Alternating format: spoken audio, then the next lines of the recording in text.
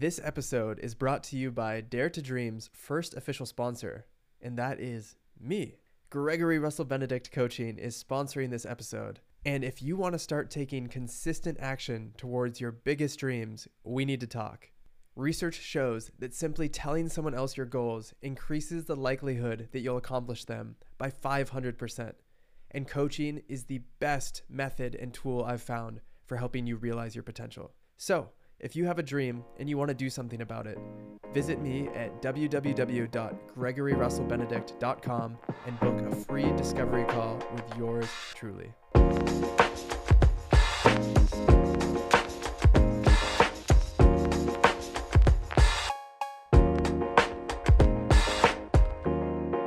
Welcome back to the Dare to Dream podcast. My name is Gregory Russell Benedict, and this is a podcast about inspiring you to embark on the adventure of your life. Today is one of my favorite episodes. I record one of these every single year. What I have just done is read through my journal, my 2023 journal, from cover to cover. I do this every year to look back at the year, to reflect on what's happened, what I've learned, and I distill these key life lessons into insights and takeaways that make myself better next year, but that I can share with you guys. So I'm so excited for this episode. We are going to go through 15 lessons that I'm pulling from my 2023 journal. Let's jump into it. Lesson number 1, when things don't work out, remember that something amazing is just around the corner. This relates to the beginning of 2023. I had been trying to date. I had been going on dates, and things weren't going the way I wanted to. I felt like I was ready for a relationship, but all of the people I was meeting, I wasn't feeling a connection with. I was feeling really burnt out after using some of the dating apps like Hinge. I just felt gross when I was using them. It felt weird meeting up with people that I only met on the internet. And I wasn't having a good time, and I started to feel pretty discouraged. And actually, funny enough, the reason why I grew a mustache in 2023 is because in January, I decided that me growing a mustache meant no one would want to go on dates with me. And me growing a mustache was my act of defiance, saying, look, I'm closed for dating. No mas. Funny enough, a few months later, probably 1 month later after this, I meet my girlfriend in a cafe and have the best relationship of my life. Things are fantastic. We're actually going to Hawaii again in a few days. So I want to remind myself of this in the future, is that when things seem bleak, when things aren't working out, remember that something amazing is just around the corner. The universe is looking out for you. It has your back. And even though it seems like things might not be going the way you want them to right now, it's probably for a reason. If those dates I was going on had gone better, I wouldn't have met the most amazing woman I've ever met. So I'm very grateful things turned out the way they did. Jumping into lesson number 2, a big part of life is about improving the person you show up as in difficult moments. This is such a key concept for me. It's the reason why I actively seek discomfort. It's why I'm always trying to put myself in really uncomfortable positions and situations. I have this obsession with finding out, who am I in these uncomfortable, difficult moments? There's this amazing quote by Wayne Dyer. He says, when you squeeze an orange, you'll always get orange juice to come out. What comes out is what's on the inside. And the same logic applies to humans. If you squeeze someone, yourself, and you're in a really stressful situation, what do you want to come out? Do you want to yell at your kids when you're stressed and you haven't slept well? Or do you want to have love and compassion and kindness come out, even in these difficult moments? And so if you can improve who you show up as in these difficult moments, you're going to show up as that person when it's hard, but you're also going to show up as that person when it's easy. And so much of life is figuring out who you want to show up as and what you can do to consistently do that. Another one of my favorite quotes, I reference it in nearly every podcast episode, is a Seneca quote that says, where you arrive does not matter so much as what sort of person you are when you arrive there. It's not about the destination. It's about who you become along the way. Number 3, this is in here every single year. It's a constant reminder to myself. Meditation is essential for my well-being. If I had to choose one thing that determines how I'm feeling on a day-to-day basis, it would be sleep. 1.11a is meditation. If I go 2 or 3 days without meditating, I start to feel off. I start to feel like I have to constantly be doing things. And what I've learned in 2023, another takeaway that's not on the list, is that's a trigger point or an inflection point for me to realize if I'm constantly feeling like I have to do one thing after another and I'm in one activity and I'm already thinking about what I'm going to do next, that's an indicator that I need to pause, meditate, take some deep breaths. Because meditation for me seems to slow things down. It creates more space in between each moment of the day. And it's this beautiful, beautiful thing where now when I go and sit down to meditate, because I've been doing it for probably 5 or 6 years, I immediately just sink into this feeling, and it is such a good feeling. So meditation is essential for my well-being. Number 4 of the 15 life lessons and takeaways I learned from reading my 2023 journal is that anxiety means that I am avoiding something. Go handle it. Now, other people experience anxiety very different than I do, but for me, my specific type of anxiety usually means I'm avoiding something. And if I just go do the thing that usually I know I should have done a while ago, it's usually something that I've been putting off over and over again. If I just go do the thing, if I just go do the work, if you're watching this video, you see I just pointed at my sign, I feel so much better. That is one of the easiest ways to start stacking wins and feel successful and overcome resistance and gain energy.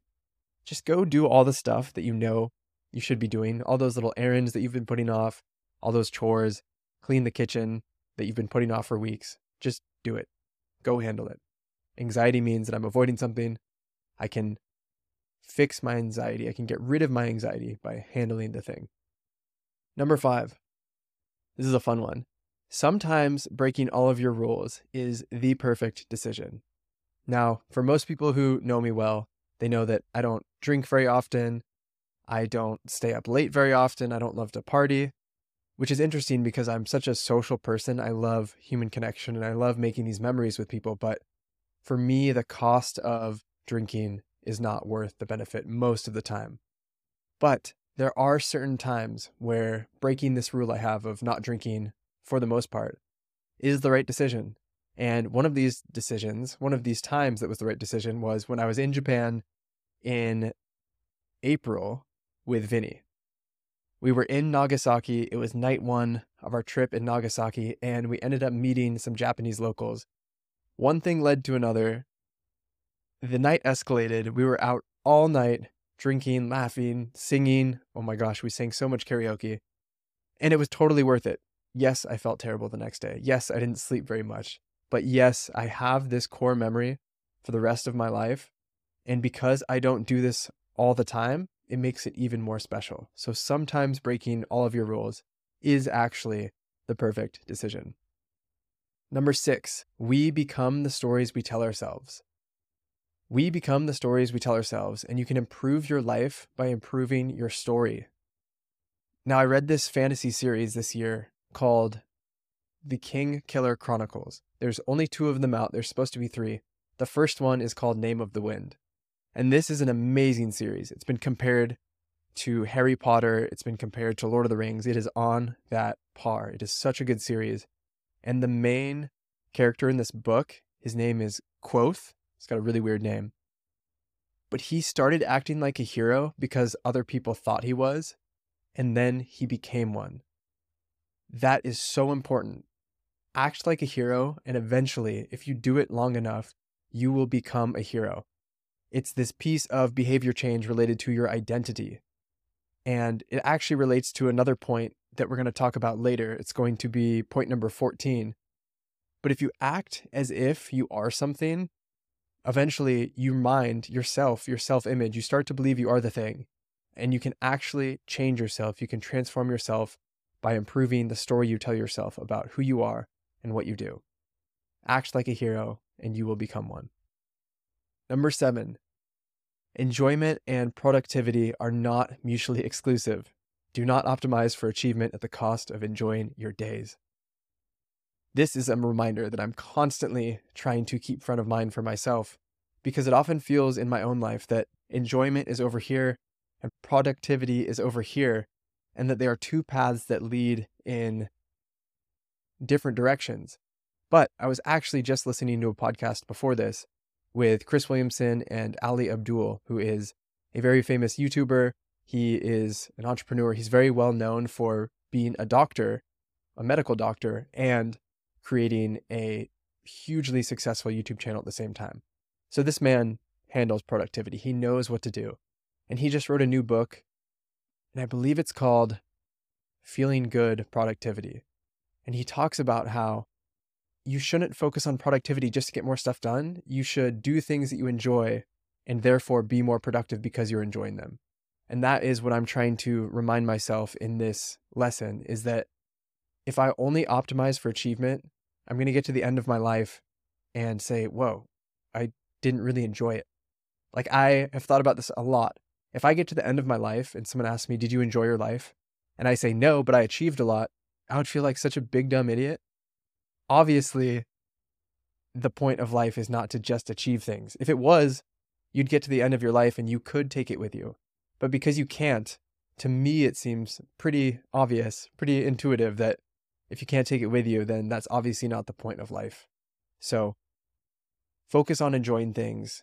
You can be more productive when you enjoy things. You're actually more creative and productive when you're in a positive state of mind. Maybe a whole podcast on that will come out later. But don't optimize for achievement at the cost of enjoying your days. Number 8, learning to navigate the unknown and uncomfortable situations is a must-have skill. This relates to, which one was it? Number 2, who you are in difficult moments and your ability to navigate the unknown and uncomfortable situations. It's a must-have skill if you want to be successful. I would say that 60% of this year has been me putting myself in uncomfortable situations, some minor, some major.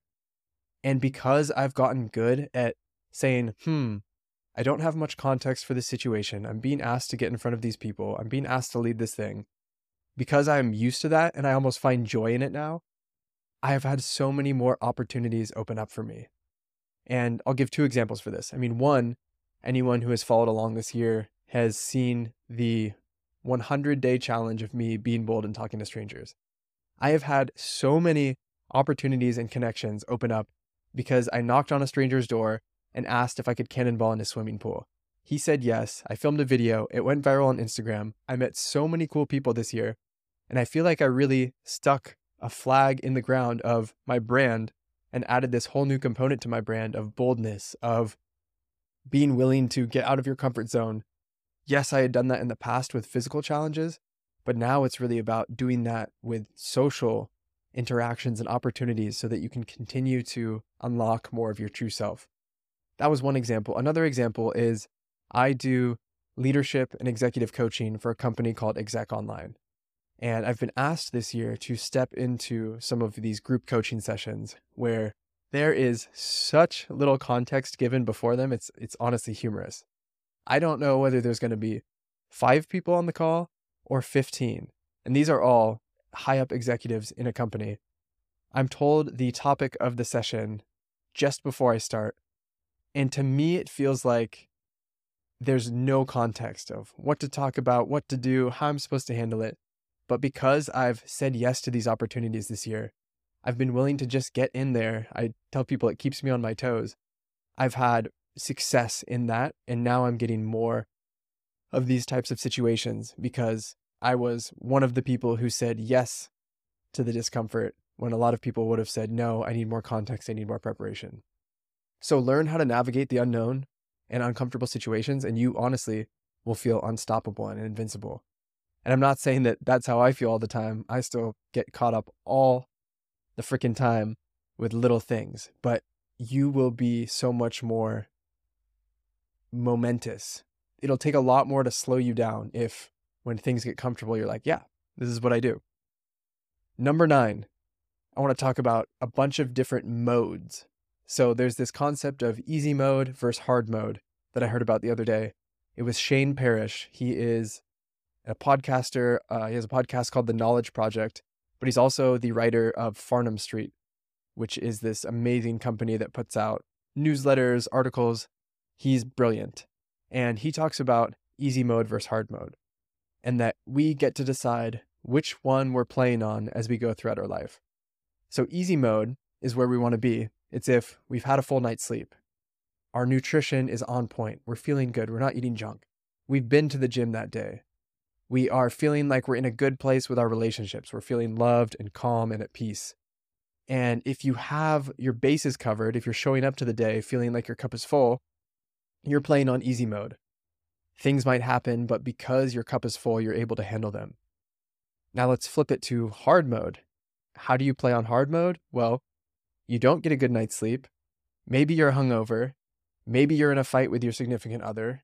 You haven't been to the gym in a while. You're eating McDonald's and feeling like garbage. And so if you're playing on hard mode, the same obstacle might come at you. On easy mode, it's a little hurdle that you just jump over. On hard mode, it might look like that enormous 50-foot wall that you have to scale. You have to get out your ice picks and scale up it. So depending on which mode you're going through life on, things can either be really easy or really hard. And ultimately, we get to decide through our actions which mode we want to play on. So that is his concept. And then I want to talk about a concept that I've created this year, which is playful mode versus scarcity mode. I show up in two very different ways. And I've talked a lot about this with my coach. Sometimes I show up and I'm very playful. I'm bold. I feel like nothing can stop me. When I'm in playful mode, a huge obstacle might come my way. Something might go terribly wrong that would normally knock me out. It would normally really mess me up. But if I'm in playful mode, I'm like, great, challenge accepted, bring it on, I can do whatever. That's the mode I want to be in more. But if I'm in scarcity mode, everything, every little thing is a huge problem. And I can tell this is the big realization from this year, is that if I'm starting to look for the, air quotes, right answer, that's when I'm in scarcity mode. There will be some days where I'm constantly rewriting my elevator pitch. I'm trying to come up with the perfect one-line LinkedIn bio that I help people live a story worth telling. Or no, maybe that's not it. Maybe it's I am living a story worth telling and helping other people do the same. It's when I get in this mode of looking for the right answer, or I'm looking for the right way to do whatever, the right way to reach out to people, the right workout to do, the right book to read. If I am reaching and desperately seeking the right answer, it means I'm in scarcity mode. And it means that I need to go play. I need to relax. I need to try and shift myself back into playful mode. Because in playful mode, it doesn't matter. Nothing matters. It doesn't matter the words I say in playful mode. I'm so energetic and I have so much energy that it doesn't matter what I say. People are going to get the point. So that has been a huge realization this year of, okay, am I on easy mode or hard mode based on the behaviors in the last 24 hours? And am I in this playful mode where nothing can stop me? Or am I seeking the perfect right answer, which means I'm probably stuck and probably not making progress? This has been huge for me. Moving on to number 10 of the life lessons, takeaways, insights I learned from reading my journal this past year. Who you are being determines your reality. I can summarize this shortly by saying, if I'm in playful mode, I am being playful, I'm being adventurous, I'm being bold, I'm being fun, I'm being positive. Nothing can stop me. Honestly, I could say the wrong thing. I could fumble, and it doesn't matter because my energy is there and people understand. Whereas if I show up and I'm being scarce, I'm being timid, I'm being scared, I'm being nervous, even if I'm saying the right words, people aren't going to believe what I'm saying. If I show up and I'm like, I can help you, this is going to be so easy and so fun, it's very different than if I show up and say, yeah, I can help you. It's going to be easy. It's going to be fun. Like, completely different vibe and energy. So who I am being is determining my reality. The opportunities, the connections, everything I think comes from who you are being. And then that in turn informs what you are doing. Number 11, very much related to scarcity mode. There is no right way. There is no right way, only the way that works for you.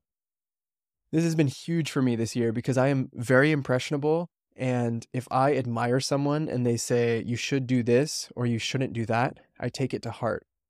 And what I've realized this year is that just because Alex Hormozy or Chris Williamson or any of these people that I admire and look up to say that you need to do this or you shouldn't do that, it doesn't mean that it's going to work for me. Yes, it worked for them. Yes, it can work for hundreds, if not thousands of other people, but it doesn't mean it's going to work for me, especially because I'm so big on authenticity and feeling like I'm aligned and in line with what I stand for. So that's been a huge realization this year, is just because the experts say that you should do outreach like this, or that you need to eat like this, or your workouts should look like that, it might not work for me and it might not work for you. So there is not a right way. There's hundreds and thousands of different ways to get to the same goal. There's no right way. Whichever way is going to work for you, just pick it and stick with it and do it. Number 12 is also related to this.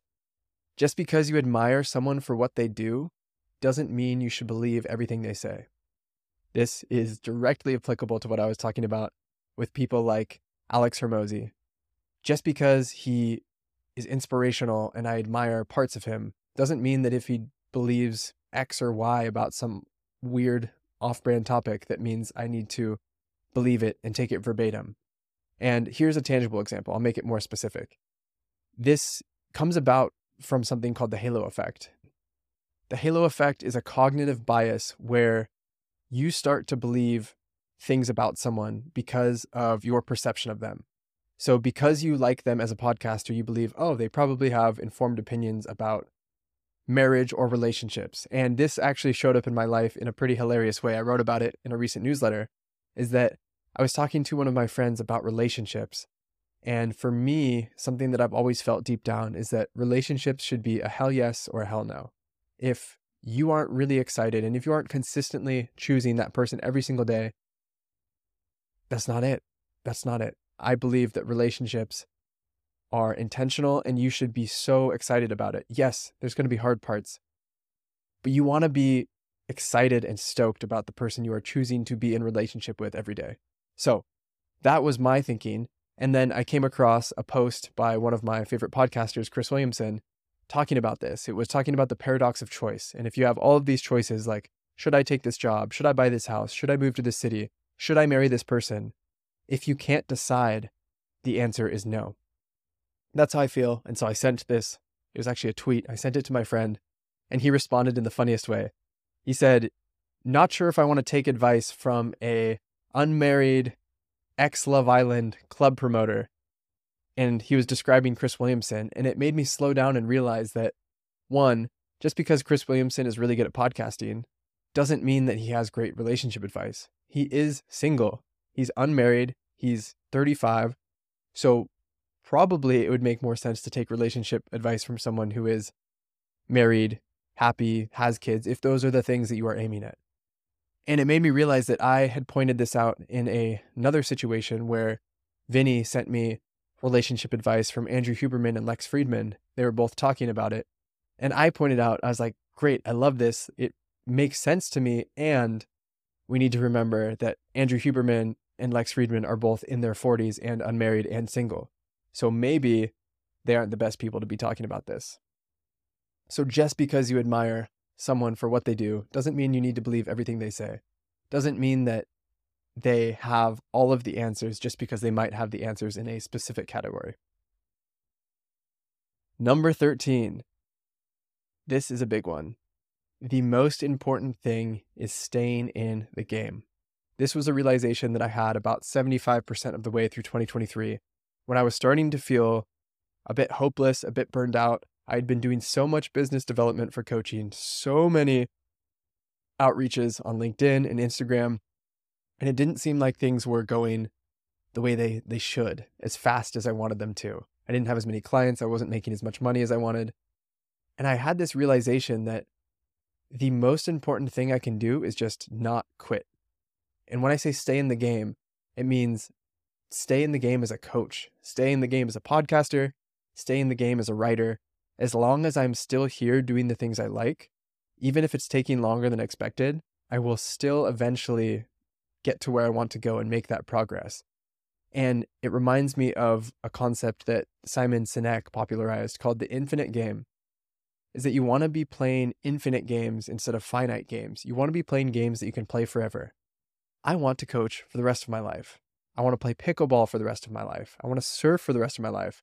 And all three of those things, when I take a step back and think about it, I can do those for the rest of my life because they're low impact, high fun, high, I don't know where I'm going with this, but choose games both in work and in play that you can stay in the game and you can play forever.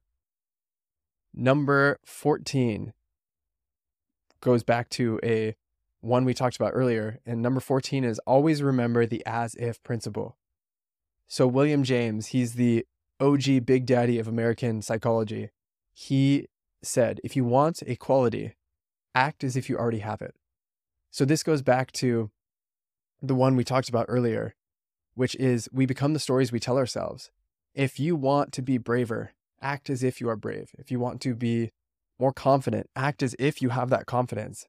And over time, your self-image changes and you start to reaffirm and confirm and concrete that identity of being bold, courageous, brave, of being confident, of being charismatic. And so acting as if means you simply, another way to say it is fake it till you make it.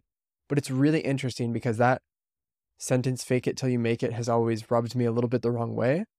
But learning about this principle and learning about the research of William James and all of these other people who have done huge studies around what happens if people act like they have a quality, do they actually end up adopting it, embodying it? The answer is yes. So fake it till you make it is actually really good advice if it comes to acting like you have qualities that you wish to have and adopt and embody. And what is the process to actually do this? The process is a 4-step process. It's first, visualize the best possible version of yourself. Who would that person be? What would that version of you be? And then number 2 is think about what qualities and traits that best version of yourself possesses. Maybe it's kindness, maybe it's humility, maybe it's courage, maybe it's honesty, maybe it's vulnerability. There's all of these qualities and traits that the best version of yourself possesses. Step 3 is start acting like you already have those traits. And then step number 4 is my favorite. Send that old version of yourself, the one who doesn't have those traits, on a permanent vacation. You can say, see you later, and start acting like the best version of yourself. And lo and behold, eventually you will become the best version of yourself in all of the situations. That brings us to number 15. This is our last insight and takeaway from 2023 after reading my journal cover to cover. And it's all about expectations. So I said, your expectations influence how you feel.